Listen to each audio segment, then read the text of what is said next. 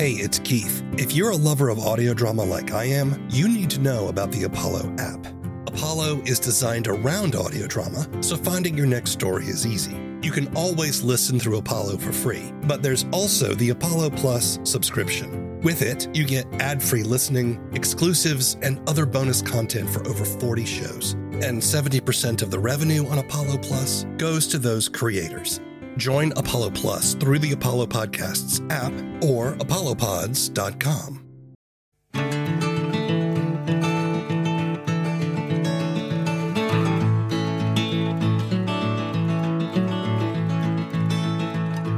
Hello, and welcome to the first episode of a podcast about audio drama and the creative process. I'm W. Keith Timms, writer and podcaster, creator of the Book of Constellations. In this show, I listen to the first episode of an audio drama, then have a discussion with the creators about the show, their methods, struggles, and successes.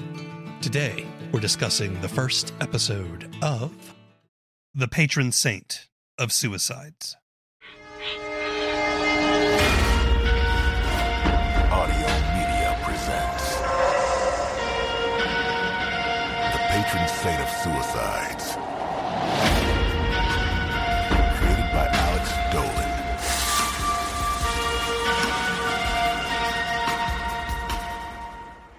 Created by Alex Dolan and produced by Vince DeJohnny, The Patron Saint of Suicides is a crime thriller set in modern San Francisco. The story follows Haven Otomo, a stand-up comic and trauma survivor who spends her spare time saving people from hurting themselves. When a rash of suicides hits the city, Detective Victor Blossom reaches out for her help on the investigation and her insight into why people kill themselves. The Patron Saint of Suicides is produced by Audio Media, which is run by DeJohnny. Dolan is an author of other crime thrillers. Episode 1, Lucha Libre, introduces us to Otomo as she talks someone down from jumping off the Golden Gate Bridge. We also find Detective Blossom investigating the first of the unusual suicides, which may have a connection to an act of violence Otomo survived in her past. I spoke to Alex and Vince remotely. Why don't each of you introduce yourselves to our audience and tell us what you do on The Patron Saint of Suicides? I'm Alex Dolan. I am the creator of The Patron Saint of Suicides. I write and help with the casting and direction and work with Vince to kind of be the fly in the background for the production, to be the person that's happy to see the writing come to life through the actors and the sound design and the production team. Yeah, and I'm Vince. I am a producer on the show. I also do a lot of the sound design, Foley, and layout for the vocals, music choices, and all that sort of production stuff behind the scenes. But we also have a very talented team that assists me in doing all of those steps, and I could not do it without them. So I'm not a solo man act here. And this is through Audio Media, right, which is a company that you're a part of? Correct. Yeah, I'm the owner of the company, and we help creators make some really great audio dramas. We also make some originals internally as well. I'd like for both of you to tell me a little bit about your artistic background. What's your artistic life leading up to this point? I grew up in Boston as the child of two parents who happened to be painters.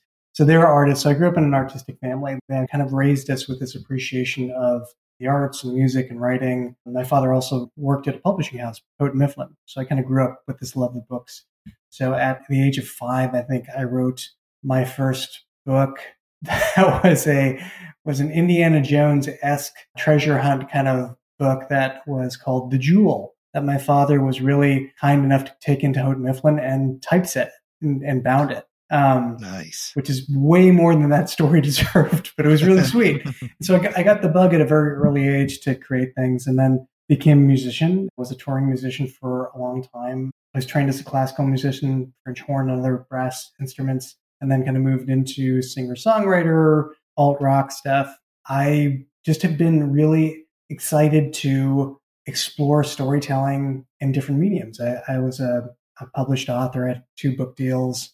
And then I've been in love with the podcast audio drama format and wanted to explore that. So that's where I am now. Did you study the arts at college? You know, it's funny. I didn't, because I was so imbued with it growing up. Like, that's all I knew. For academics, I studied something else. Actually, I thought at one point I was going to be an international lawyer. It appealed to me because I like figuring out puzzles.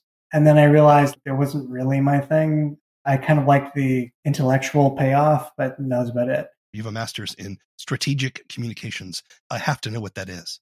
I went into marketing. I found myself working at Columbia University for an international public health, AIDS, HIV, communicable disease program that was working in about 13 countries in sub-Saharan Africa. And so while I was there, if you get into Columbia, it doesn't help you with the admissions process, but if you get in, your tuition is comped. So I thought, why not?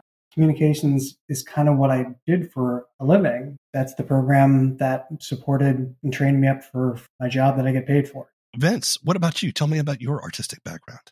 Yeah, so mine is actually pretty opposite to Alex's. I was the guy that went to college for creative writing and was working as a journalist for a while with zero audio or musical talent whatsoever. It was around, I want to say 2015, 2016 when I discovered audio drama. And so it was fairly late to the curve. And I was reviewing them in the beginning just as a fan. And then I wanted to sort of try my hand at them just as a means of publication on my way to trying to break into Hollywood, essentially. So I put together my first one and it was not great, but it taught me a ton about, audio editing, the entire process of, start to finish, from writing for audio to producing, directing, sound design, all that kind of stuff. And so I leaned more into the podcasting audio side of things, founded Audiome, started working with a bunch of really talented people in the space. And now I have my day job working for one of the largest networks that produces podcasts as a producer, which is really cool. It's a strange way of going about things. And you also did the show How I Died. Correct. Yep. How did you two meet and start to work together? I was living in California at the time, and around 2014, 2015, I saw this performance at UC Berkeley of a live old-time radio drama. It was like a live stage version of the way they would have back in the day. Right. And I just kind of went on a whim, came out of it so excited to see how they put that together in real time on stage. And then at the same time, I had moved to a part of California where for the first time in my life, I had a driving commute. So I started listening to podcasts. I'm a writer. I had a couple books that were published and one that was being shopped but wasn't going anywhere, which was The Patron Saint of Suicides. I thought, well, I really would like to tell the story, and I really like this. And I like the idea that this is engaging people in a new way for our generation. I was just really excited to do it, and I kind of put feelers out there to just try to learn anything I could learn about the industry. And I went on to, I think it was probably a Facebook group, Vince, that we met on. But basically, I kind of put feelers out, and then that's how we connected. Yeah, I was in the process of taking on clients for Audiome, sort of in a fundraising capacity of figuring out how we were going to keep our employees and continue to make shows. So we were working on external productions at the same time. Originally, Alex was supposed to be just a client. Sorry, Alex, I don't know if you knew that. Originally just supposed to be a client, but he came with this great story and a real passion for wanting to make it. And essentially, I was like, here's our quoted price to do all of what you want to do. And it was just, sort of unfeasible for an indie creator that we were looking to get started. And so I was like, tell you what, let's work together on this. Let's, really make it something great, and we'll split the funding, and you have access to all of my really talented team, and we're going to help you make it, and all that kind of stuff. So it was like a perfect timing match made in heaven, really. Whether it's writing or music or any industry that I find myself in, one of the things that appeals to me about it is just learning everything I can. Vince has been very generous about just educating me and how it's done. And several years later, I feel I'm not producer or sound designer, but I feel like I understand the mechanics of how it works more. Yeah, that's really funny that you sort of went down that path, Alex, because I was going to say a very similar thing is that you sort of approach creating a show like this with like a really open mind, wanting to learn and absorb how the stuff is done. And so, that and your unending optimism, I think, are two things that I really enjoy working with you for, because it's just so easy to jump on a call and talk through and workshop part of a story and say, like, I know you wrote this in the script and it's a really great idea, but I don't know if we can pull this off with just audio in this scene. So let's try to reimagine it, or how can we play with sound and things like that. reading some of these scripts, it's just like it was written so beautifully when I first read it. And then obviously following that storyline of the first season, then I was like, okay, we have to figure out how to tell this story and make it transition into this medium, trying to figure out how we would transition that into maybe a narrator or building things with sound design so that tell part of the story without us having to bog it down with some of the more flowery language that you would find in a novel. So it was a really fun challenge and a cool pairing, I think. You can hear it as we transition from season 1 to season 2. There's this gradual shift, and like you can tell, season 1 was a book. There's a lot of narration. We cut back a lot, but there's a lot of trying to fill in the void where your eyes can't see. And season 2 was this intentional stripping away of that to try to not pull you out as much with narration and just drop you in the scene. I've been patrolling the bridge for about 2 years now. I've stuck to this routine because it's given me an unexpected pastime for which I was wholly unprepared.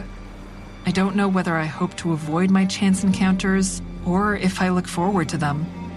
The patrol gives me a complicated mix of feelings, from fear to euphoria. As I pass under the tower, I see the man ahead of me. He's alone, stationary, leaning on the railing and looking down at the water. I make out features as I get closer. Stocky, gray-haired, wearing a dark suit. With his elbows on the railing, he might notice that someone is approaching him, but he ignores me. I've seen the pose. I don't have to see his face to imagine his despair as he looks down at the waves. Tell me about the patron saint of suicides in your own words.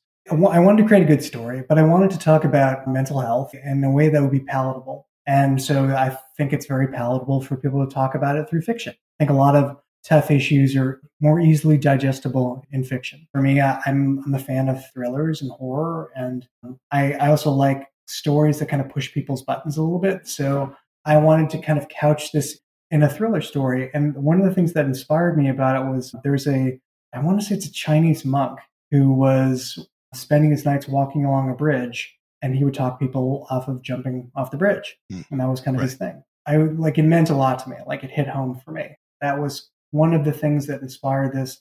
And I lived in San Francisco at the time, so I wanted to localize it. So I wanted to have my character be somebody who walked around and talked people off of jumping off Golden Gate Bridge, which, for those who don't know, is the #1 jumping spot in the world.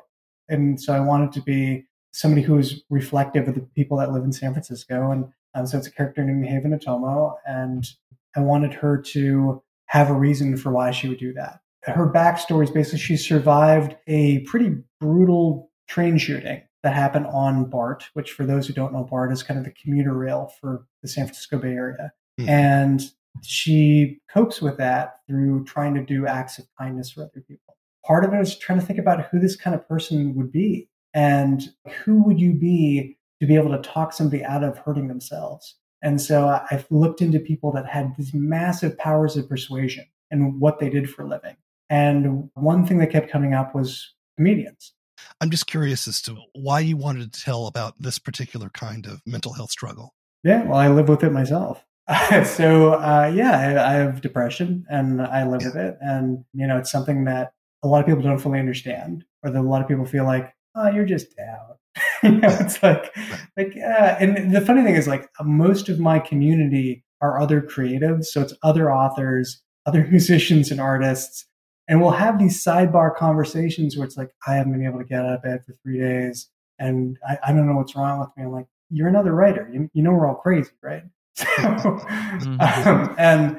it's something that's very common, and it doesn't really get talked about. And so I wanted to be able to have conversations where people can kind of ease into it. And it's not this frightening boogeyman, but people realize it's just another thing that people have to deal with. It's debilitating if it's not treated, but it's like any other illness, really. Vince, what do you think about when you think about this show? I think that Alex has such great insight into this and a great way of discussing it and bringing it up, but he is absolutely terrible at selling the show as something that people should listen to. I mean, we don't even know that it's a slow burn murder mystery right now.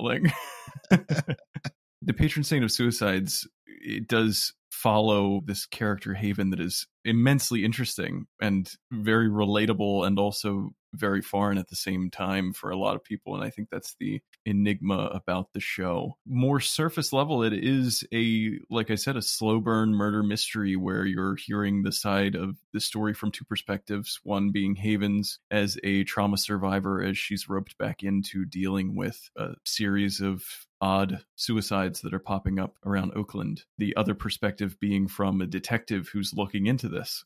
And so both of those stories sort of collide later on into the series as Haven's roped in, the detective and her, are butting heads and working together to figure out what's going on. And the mystery sort of unravels it from there. I don't think that's to underplay any of the intensity and the emotions and the difficulties that Alex was discussing. I think he hit home when he said that some of the easiest way to talk about this type of thing was through fiction. And I think because it's also entertaining and it's not preachy and things like that, it is really easy for people to come in. I want to point out that Haven, the protagonist, she's dealing with all these issues, but she's also dealing with surviving. That she's dealing with coming to terms and moving on with her life, Right. Having gone through the trauma that she's gone through. And that seems to be a theme running throughout the show, that this is about some people who do choose to end their life, but it's also about other people who are sort of trying to move past the pain and figure out a way to keep going. And in a way that can be kind of inspirational. The first episode is called Lucha Libre, gets that title because the opening scene is about an attack that Haven Atomo survives. And the attackers were robbing everyone on the train. It turned violent, but they were also wearing Lucha Libre masks. There's another character that pops up later on in the episode, a detective, Victor Blossom, who is brought in to consult on the death of a young man who had been struck by a train. It's believed to have been a suicide, but there are certain kind of circumstances that make him doubtful. And a Lucha Libre mask was found at the scene. He seems to be cut from the mold of most thriller detectives. He's a cop who's seen some things and is just trying to make sense of them. Haven is unusual. She's got heterochromia. She's a comic. Talk to me about your approach to writing these two protagonists in seem to be fairly contrasting kind of way. I feel like in storytelling, I like the idea of contrast. Contrast defines tension. It's that puzzle that we all want to solve. Anything that's kind of in discord becomes interesting because we don't normally see. Haven she's empathetic, a survivor. She's coping in her own way, but also has this drive to help people. But she also kind of has this biting wit. She's also seen things and she has her own way of processing them. Blossom, kind of a guy that's should have retired 10 years ago and just he's been an Oakland police detective for a long time. And he's not the grizzled detective that's drinking himself to sleep every night, but he's a guy that he's seen a lot and he's not cracking the whip smart jokes about when you see a body on the slab. He's just oh God, I got to do this thing again. But there's this spark to Haven, and it contrasts to this damp murkiness of Blossom. She's really clever. The ruse that she uses early in the first episode to talk a guy off the bridge, very smart. He must feel me closing in on him. He's made no movement. And I'm guessing he's hoping I'll just leave him alone with the bridge and the water. Instead, I rush up to him. Have you seen a small boy? He's understandably shocked. It's 2 a.m. He couldn't sleep. His father and I are getting a divorce. Oh, that's not important. He just ran away from me. You didn't see him? No. I have to sell my story with greater intensity. Are you listening to me? I haven't seen him. I need to borrow your phone. It's not that hard to cry on demand. The brisk wind makes my eyes water so I can manufacture tears at will. The man's jaw hangs open and he clutches his heart. For a moment, I've made him feel unsafe. This is good. He was already unsafe on this bridge, contemplating the water. But now he doesn't like the sensation. He wants to protect himself. His survival instincts have kicked in. That immediately makes me interested in her because she is so clever. What is the old writer's advice? Characters need to be 2 of 3 things. They need to be likable, competent, or proactive.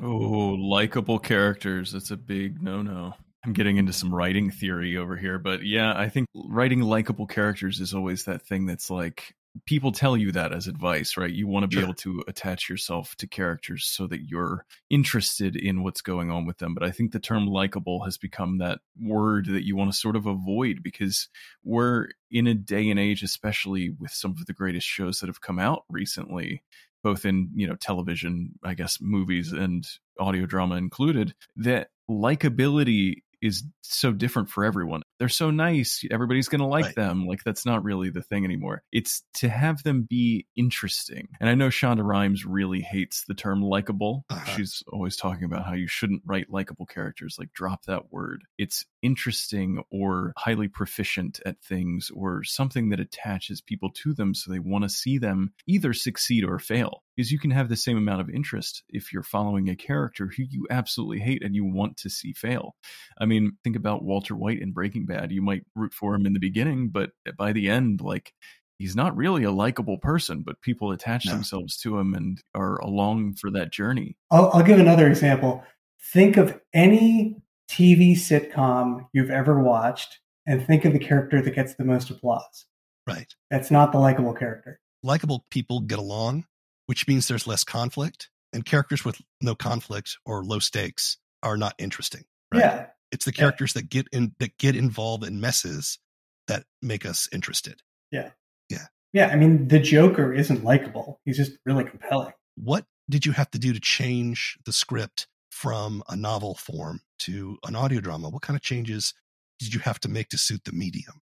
Strip down most of the narration. Vince had said this before, try to strip down as much of the flowery language as I could. And even then, season 1, there's still some in there, but we chopped a lot out. You're setting the scene. From a blank page, you're building the entire world based on language. So you have to describe everything. You need to put somebody in the room. It was an adjustment of realizing there are people that are going to be able to hear the world. So you don't necessarily need to tell everything. One of my big heroes is Nabokov or Murakami, like people that are just linguistic experts that just play with the language. You can't do that as much in an audio drama. You can, but kind of at your own peril. I loved just reading through the scripts because I got the full experience without being able to hear it, right? Obviously, I'm reading everything as if it were a novel written in script format. And so I'm getting all of the descriptions of things and all of the lines where Haven is describing the room and things that we're using as narration. And then as we get into the actual production of it, we sort of approached it with like let's lay it out the way it's written and see how much we can remove through sound designing the world. And so obviously something that sort of struck me when I started working on all of these podcasts in general was just how much you can trust the audience and get away with using sound design to really tell the story where you don't need to rely on narration. In particular, a part that stuck out that I remember we removed a lot of was Haven saying an action that would happen that we would also describe with sound. So part of the recording that we had done with Haven's voice actress, we had her record a line that said such and such was going on, and then my phone rang. We can have the sound in there, and that tells us the action without having to rely on that narration. And so if we trust the audience enough to know that they're listening to the show, they're in the world with Haven, when she's pulled out of the narration because her phone is ringing, the listener is also going to be pulled out of the narration because her phone is ringing, and we're suddenly back in the scene. One of the first scenes is the attack on the train. It's pretty intense. That's got some really intense score. You really do a lot of sound design. The sound of the robbers yelling to each other and yelling at the people. The sound of people screaming gunshots when they happen. Some of the boys howled primal battle cries, intoxicated by their audacity. We understood. This was a robbery. Within seconds, the intruders flooded the car like creek water around stones. By the time I became aware of the crime in progress, I was too paralyzed to take action. There were too many people, too many masks, and packed in with other passengers, the crowd reached a critical density where the passengers wouldn't know how to fight or flee. We were wedged into our seats, not going anywhere. The train car had 2 sets of doors, and masked men blocked these exits. When passengers tried to leave, they were shoved back inside. The number of masked assailants would have been difficult to count at a glance. but anywhere from 20 to 30 young men had stormed the train. Show me your phones and wallets! What is your philosophy of sound design? Part of Audiome's style that we've really stuck and found our place in is this hyper-realistic, you're right next to the main character. So we always try to put the POV of the audio right next to the main character in the scene that they're in. That first scene with Haven reliving the train experience, it was probably the most detailed sound design we've done in anything so far. I remember Alex and I going through it together and counting the number of gunshots so that we had the exact same number of shell casings hit the metal floor later on. I think it certainly suits the crime thriller genre. Crime thrillers are very realistic, gritty, even if they're exaggerated in certain ways. It's in our world, right? It's in the world that we live in. Alex, your other works have been crime thrillers as well. What is it about this genre that attracts you? It's like anything else. Like, it's something you liked from an early age that, you kind of gravitated toward. There's the puzzle aspect of it. I think that's one of the things I like about mysteries and thrillers. It's like, there's the intellectual part of it of like, I get to figure out the puzzle. So it's like a little bit of a game. What's your favorite thriller movie? Oh gosh, Silence of the Lambs. So, okay, good example. It's not a whodunit. It's a, how are you going to get the guy? So it's like, there's a little bit of a puzzle element to it. I think people read stories because it helps them make sense of the world. It's a way to talk about something without talking about it. So you're able to deal with something in Silence of the Lambs that's very taboo, which at the time in 1990 was the idea of the serial killer. It's kind of sense-making of our own reality. Part of it is just, it's an interesting person. It's almost like looking at a tiger through a glass wall, where like you get to see something at a safe distance that you would never be able to in real life. And also there's something, like we talked about contrast before, and I think that's one of the interesting things about stories like that is you're able to forge human dynamics that you can't without that kind of fictional conceit. So Silence of the Lambs, good example. You have somebody who is a psychopathic, erudite psychiatrist. So at every level, he's not somebody who would ever be in the same room as somebody who was from a West Virginian junior FBI cadet. Like, right. You couldn't find someone who was more opposite than that person. But you get to see these contrasts come together and actually have to have a relationship. So, Vince, are you a fan of the crime thriller?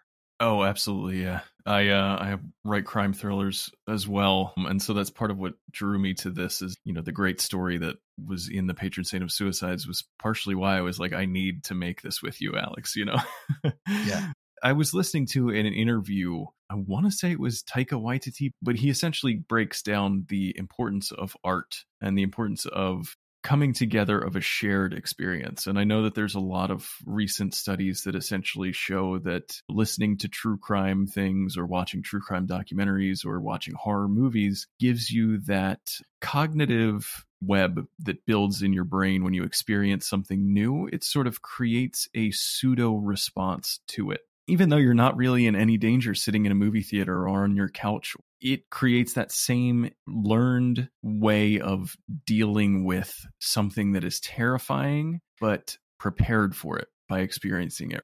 I hope that Haven's character, in some ways, is a way for people to see themselves in these characters and addressing a fear that is innate to humans that we realistically will probably never have to deal with in our lives, but you're sort of prepared and you're not alone in that anymore. As a company that is trying to turn a profit, are there any considerations that you take into production in terms of commercial viability as opposed to, say, artistic vision? Yeah.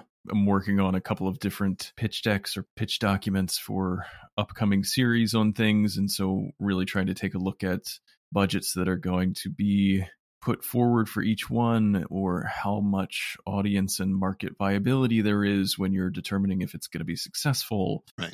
Are the topics things that advertisers will want to advertise on? But I think the main part is just making sure that it's something entertaining and something valuable that listeners will enjoy. Alex, do you write books that you think you can sell, or do you write the books that you really, really want to write? I write the books I really, really want to write.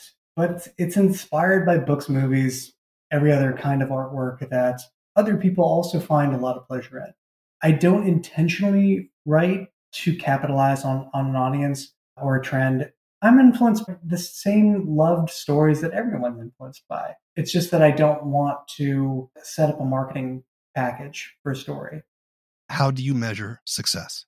I feel like if I have an authentic connection, it's successful. What I mean is that it make one child smile or cry in my case. There's a publicist who works on the show, and she's wonderful. She asked the same question. She said, what's the amount of downloads? What's the income you want? What are your goals? I kicked it around for a couple of days, and then I realized, that's not really why I do this. I do this to have a voice. And so my measure of success is, do I have a voice that resonates with people? Do I have an audience that can tap into a story I'm telling and get into it for whatever reason? Maybe it feel like maybe they're just excited by the mystery of it. If they're dealing with these issues themselves, maybe it helps them feel like they're not alone. Whatever it is, like the engagement with other people. Telling stories is a way for me to connect with a larger community. And that's, the larger that community of connections is my measure of success. For me, there was just this unbelievable feeling the very first time that our mixing engineer put together the final version of the first episode of the series that I was working on. Yeah. And I just listened to it just to make sure that it was, ready for publish as like a final proofing process. And just hearing it come together, there was just like this feeling that swept over me that I don't know if I can really describe in words, but that even before it went live, even before anybody listened to it, I think I was just happy to have it come to life. Do you think he jumped the fence? I found a section someone sheared through with bolt cutters. Where are the bolt cutters? Exactly. Are you sure the victim was the one who cut through the fence? Maybe the hole was already there, but it's pretty close to the point of impact. Regardless, I'm guessing that's where he came in. Let's hope someone left some evidence on the fence. I just keep wondering, why here? The location seems odd. Why not just jump off a platform at a station? Maybe this man thought it would be quick, painless. Maybe he wanted to do it in a place where a family member wouldn't find him. Maybe he wanted to make it so that no one could identify him at all, and it would be as if he just vanished into thin air. Does that ever work? Not usually. Fans of crime thrillers will find plenty to like in The Patron Saint of Suicides. Otomo is an unusual and interesting protagonist, and her struggles with trauma invite a lot of empathy from the listener. But the mystery at the core draws thrill seekers back for the next episode. You can listen to The Patron Saint of Suicides on most major podcast platforms, or see our show notes for more information. The first episode of is written and produced by W. Keith Timms. All the opinions expressed in this show belong to the people who expressed them, and not necessarily to anyone else. The theme song is Mockingbird by David Mumford. If you want more information, want to sign up for our newsletter, or if you're an audio drama creator and would like to be on the show, visit our webpage at thefirstepisodeof.com. If you like down-to-earth sci-fi audio drama, check out my show, The Book of Constellations, wherever you get your podcasts. Keep telling stories. It's the only way we're going to get out of this mess. Until next time.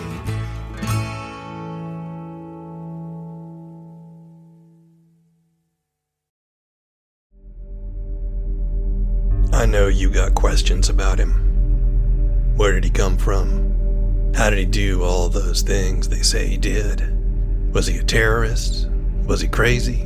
Was his skin really blue? Well, I'll tell you what I know. I was there with him, driving through the back roads under the stars. I was witness to wonders and miracles, and to the darkness that's coursing through the veins of our country. He came to fight it in his own strange way, but no one leaves that fight unchanged.